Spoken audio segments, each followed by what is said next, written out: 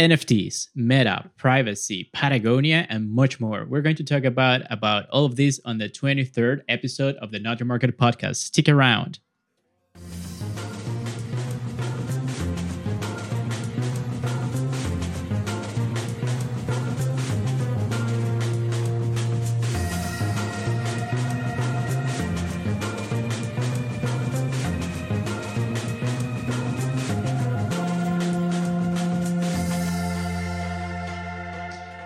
Hey, welcome to the episode number 23 of the Not Your Market podcast. Long time no see, I know that, but I'm ready. I have enough time to shoot some episodes, so be prepared for a whole bunch of new stuff coming over. I have so many great stuff planned on for the podcast in the coming month and coming weeks, so expect to know a little bit more about that. So today we're going to be, as usual, talk about some of the latest news. I'm going to take you throughout some of the ones that I believe are the most important or relevant from the past couple of weeks. I'm also going to let you know my take on some of those. And I will also announce a new series of episodes that are going to be publishing, where I'm going to be publishing in the NYM network, if we may, that are going to help some people to understand some basic foundations of marketing and business. You will know if you're subscribed to this podcast as soon as they go online, they go public, because I'm going to use the same feed, okay? But, well, without any further ado, I would like to thank you for joining me once again and let's jump into the first headline. So the first thing that I wanted to mention had to do with iOS privacy. And this was a news that I got from, I saw it on the Morning Brew and the Morning Brew's newsletter. And it comes from a blog from an expert called Felix Cross, as you can see, that mentions that, and this is something that is not new, but nevertheless, it's always interesting to know it for a fact that there are so many things that we may suspect that happens and that goes on with our mobile devices that without having the proof, it's difficult to argue. However, this has to do with how companies like Meta and TikTok manage to override some of the iOS privacy features that allows the users to let them decide what kind of information these applications can gather from them straight from the mobile phone. If you remember a few episodes back, I talked about the IDFAs and what that meant for advertisers.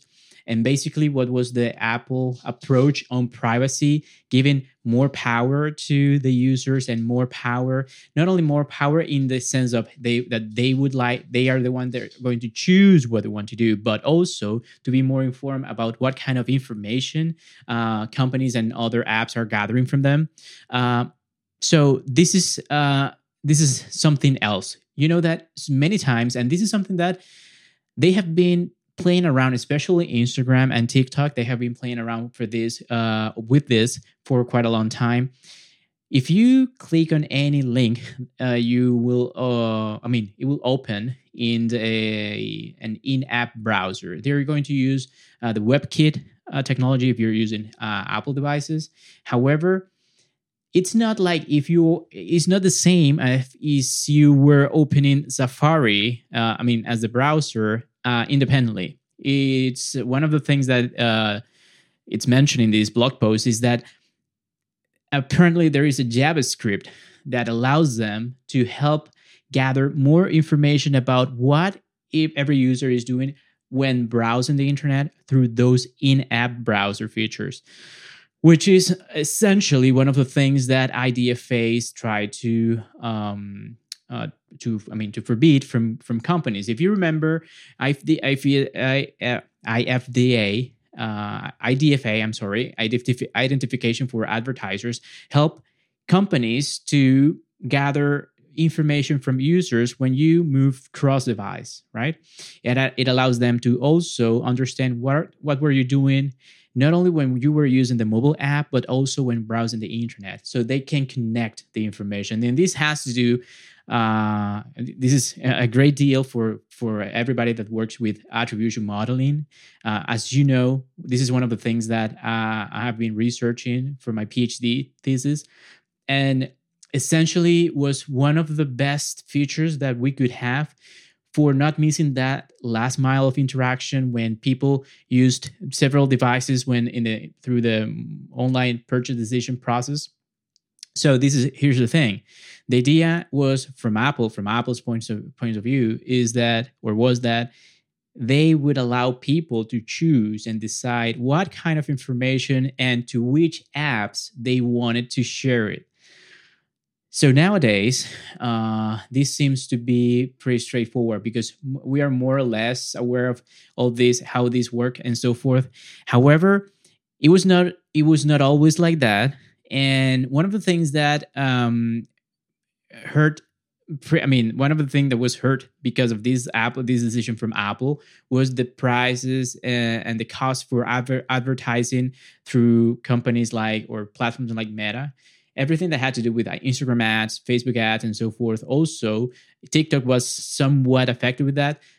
Had to do with, if we cannot identify what kind of users we are trying to serve, the bare foundation of this online advertising platform, which is essentially offering a great segmentation tool to reach out to selected audiences, was not there. Okay, so this is something that was something that we saw almost immediately after this came into effect. But here's the thing: there are some other ways they are trying to keep tracking on that. So, with that being said, it's not like everything had to do with that JavaScript event. Okay, there are some other ways they can gather data. Okay, especially if you're using the in-app browser, because if you are connected through your mobile phone to your Facebook, or your Meta, your Instagram, or your TikTok's accounts, and then you stumble upon a website that uses a Facebook pixel or so forth, it is up to the settings that you have for that specific website on the in-app browser. Is not even what you have set up for the Safari, for the standalone browser. So this made things even more complicated for the user, okay? And this is something that also makes people a little bit worry about, what are they trying to do with gathering this much data? Especially when you already said that you don't want it, or that you don't want to share that with them. So, just one thing to keep in mind, okay? Another thing, and another of the headlines that we wanted to cover had to do with. Let me just change this so you can see it. So, had to do with American Eagle. Okay, American Eagle tapping on Roblox and Meta's Quest 2, the second iteration of Meta, just to create a new experience to gather or to get to Gen Z customers. So, why? You may argue, why am I talking about this? However, this is an article from Digiday. It for me was pretty interesting because we have two things that, if you think fast enough, it would not go hand in hand. We have a not so popular brand with Gen Z, American Eagle. American Eagle is, it's, I would say, more of a waning brand, not because of the product itself, but because of the hype that it has in the customer base. And you have this new set of tactics and strategies to get the attention to the very youngest and more connected segments of a new generation, right? One of the things that I keep asking many of my students, especially those who are on first year in college or so, is how many of them are in the metaverse, right? And every time I get even more surprised of how few of them are aware of the what the metaverse is, or I mean what means for them, and are even inside, or I mean have joined any metaverse experience whatsoever. um, and one of the things I always encourage them, and this is not because I have any stake in the company or anything, is to at least open an account on Roblox, right? Because it's like the for me, from my point of view, it's like the easiest way to understand what the metaverse mean and what the metaverse opportunities are in the future, in the face of the future. So we have here one company that tries to appeal to that very, very, very young segment of customers, and that also have been investing a lot in Instagram and TikTok so that they can ramp up the marketing strategy to get to them. One of the things that we have to also keep in mind, and this is something that in marketing consultant you get asked a lot, is okay, should we try something on the metaverse? Should we be on TikTok? Should we I don't know, start posting a lot of Instagram reels? And the answer is every time both yes and no. Okay, so it depends on the resources, it depends on the strategic objective that you have, but more than that, it has to do with your customer. And it's not only asking yourself if your customer is on TikTok, if your customer is using metaverse experiences, if your customer is on Instagram or whatever. The question that makes more sense to ask you before making a decision in that front would be, would my customer value my presence there? Would I add value to them by having a metaverse experience, by having, I don't know, by posting Instagram reels, by joining the latest trends and the latest, I don't know, challenges on TikTok? That is one of the things that we need to ask ourselves before even thinking if it makes sense for us to move and do anything that is so radically different from what we were doing in marketing 10 years ago or 15 years ago. If you think about how we managed to do social media advertising and social media marketing 10 years ago, it was radically different. And we already had Instagram, and we already had Twitter, and we already had Facebook. And we had so many other great platforms that still nowadays exist. But the way we were using them, the way the customer valued what they were offered in those platforms has radically changed. And this is another thing that we have to also keep an eye on. So, next headline had to do with Dubai, and how they are changing or preparing the stage for a revolution on cryptocurrencies. I don't know. I wouldn't say only cryptocurrencies. I would say blockchain as it is. So here's the thing. This is an article from Crypto Daily. Dubai had released last week a crypto marketing rules to protect investors. If you're aware of how most of crypto projects for investments work, one of the things, or one of the key activities that you had to do, is to raise a lot of awareness and interest from people that would be willing to invest in your project. Okay, this is something that is essentially especially for those who are that are based on technologies like Ethereum. And here's the thing: in many cases, many of those projects has been deceiving for the investors, and a lot of people have lost money and so forth. You know that Dubai has a really, really forthcoming approach to blockchain, and they became among the first city state, if you may, in this case an emirate, that used officially blockchain technology for everything that has to do with the public administration. One of the things that they were trying, and this is no surprise for anybody, one of the objectives that they're following is that they want to attract people, young people, old people, people with resources, any kind of people, to live in the city and to work in the city, right? So in order to do that, they are embracing not only the latest technology, but also they have been improving every procedure that has to do with the public administration so that people can come and can travel and can move to Dubai as easy as possible.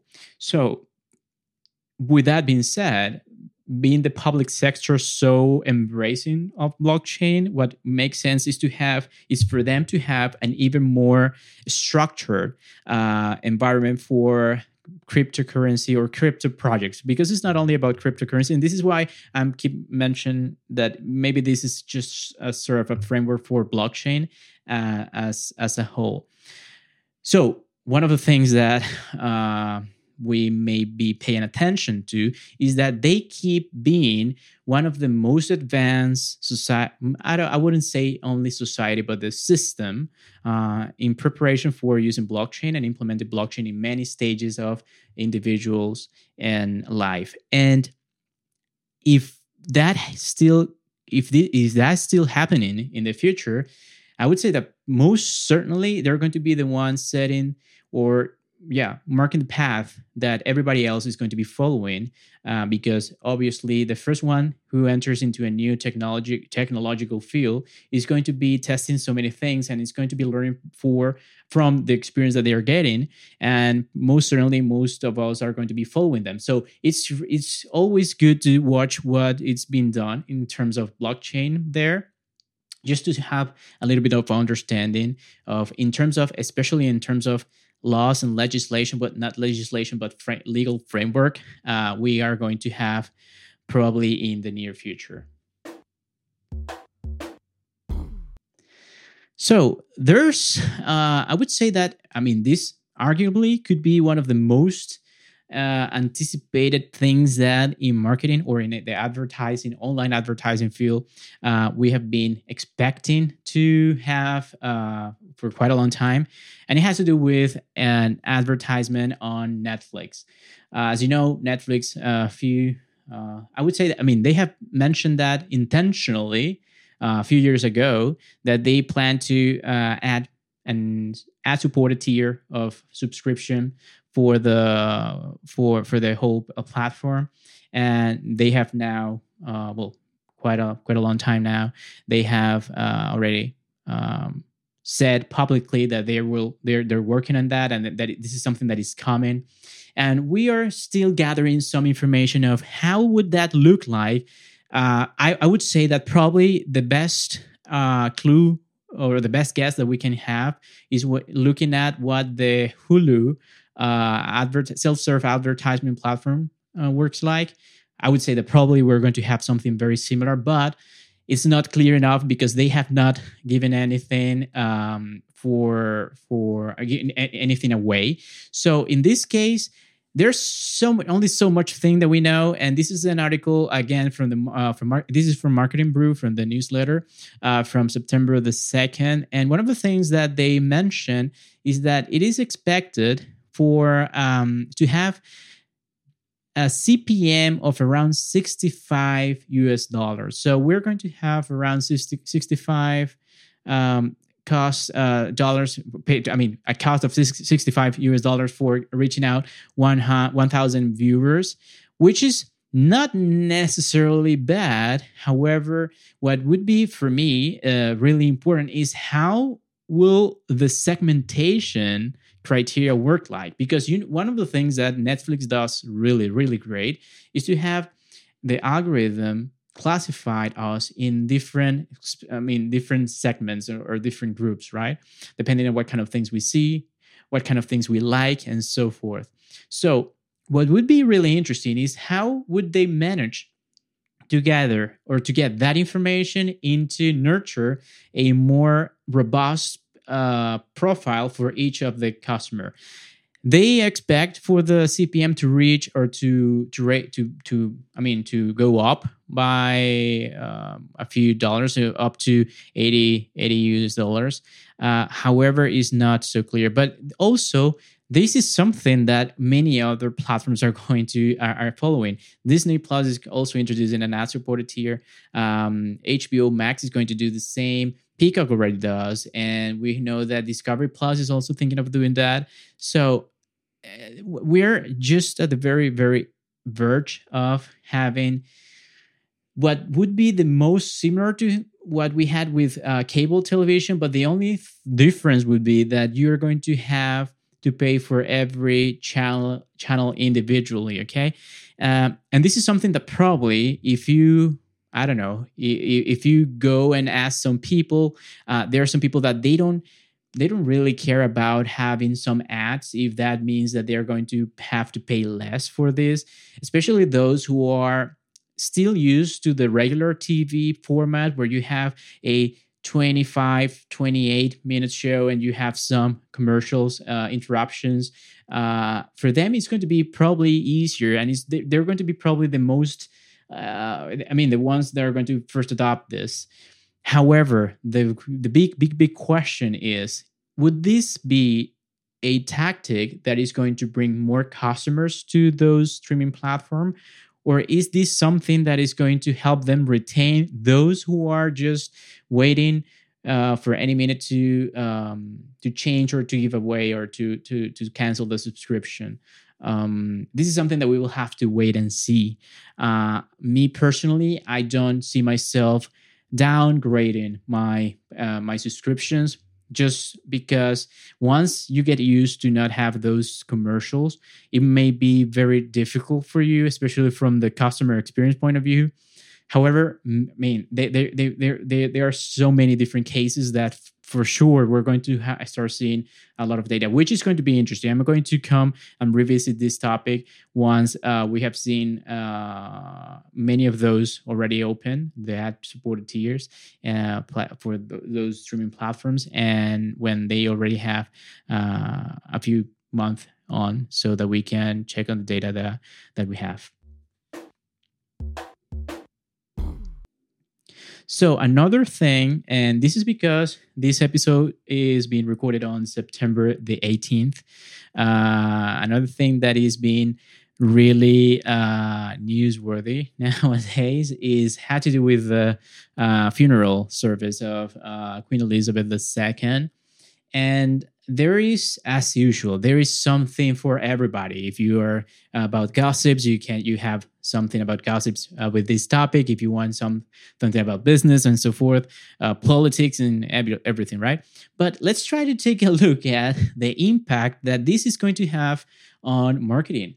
So this is an article from The Drum that explains how advertising is going to change or stop or being halted for during the Queen's funeral service on Monday, September 19th. So one of the things that is important is that most of the television platforms are public in the United Kingdom, has not been interrupted with commercials. You know that BBC and so forth, they don't have commercials. However, one of the things that that are interesting is that during the funeral service, most of the private channels are going to also halt the commercial interruptions. Okay, which is interesting. I mean, interesting in the sense of they would have to reschedule some of the ads and spots that have already been purchased. But one of the things that amazed me a little bit, or the most about this news story, had to do with the out-of-home platforms. And that has to do with that every being non-digital advertisements are going to be are going to be taken down, especially those who are going to be in the route of the funeral service, which is for me clear. I would say it's amazing. It's just a reflection of how embedded the tradition of the monarchy is in the system in the United Kingdom. That doesn't have to be anything bad or good. It's just something that for me was interesting, just to have the whole logistics being planned for this. For the digital out of home platforms. Most of them have been already giving away their spaces to either send messages celebrating the life of the queen, or just to have to be in total dark as a symbol of respect. With that, there's some other things. For 30 minutes, the skies of the United Kingdom are going to be silenced because all the flights are going to be either canceled or rescheduled. For the radio and cinema, also some of the things are going to be closed down during Monday. So it's going to be an interesting thing to witness for everybody that is not British, I would say, to see how the whole country come to a complete stop or halt, to celebrate something that of such great meaning for them. And how that could transpire into many different aspects in different areas of the society, not only economics, politics, marketing, and so forth, which is, for me at least, very, very interesting. So, last but not least, this was huge. This news had to do with Patagonia's founder, Yvon Chouinard. They're giving away the company. Well, it's not like giving away the company, but it is. It kind of is. The company for helping, or for setting a trust fund for helping to fight climate change and, well, the environment. You know that Patagonia has already been very truthful to its values and for how much they care about the environment. So what they essentially did was that 100% of the stocks are going to be given away for for having all the money that is not being reinvested in the company, which would be the benefits for every stakeholder, to be invested in the fight against climate change, which was huge. I mean, this was by some people, it's around $3 billion US. What we're talking about.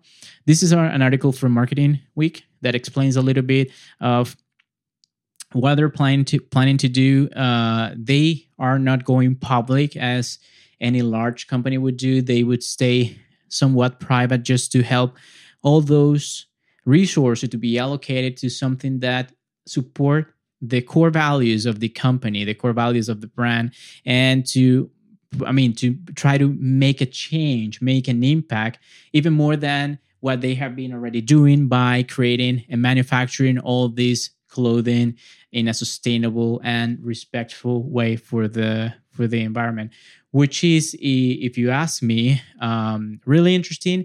And it's also quite unique. And this is why everybody was talking about this throughout the week. So I would have to say I will take my hat off for what this founder, this Yvon, has done with this company, because it's showing the true commitment that he has for the company. And this is only expected to have a huge impact, positive impact, in the brand perception and the brand equity. So this is something that for sure we're going to keep an eye on to later on see what the real impact was. So with that, we're going to be wrapping up the headlines. I would like to thank you again. I try to keep this episode short, as short as I could. So I will be launching this new series of episodes, which are going to be Marketing 101. Which are not going to be only about marketing. We're going to be talking about business as well. The first episode, we're going to be talking about the Boston Consulting Group Matrix and how that is a tool that we can use to understand the market, our product, and how we can leverage the opportunities out there for our company. As usual, if you enjoy the episode, please make sure that you're subscribed to, any podcast subscribe service that you have. YouTube, any social media. You may follow me again also on LinkedIn, Instagram, or whatever.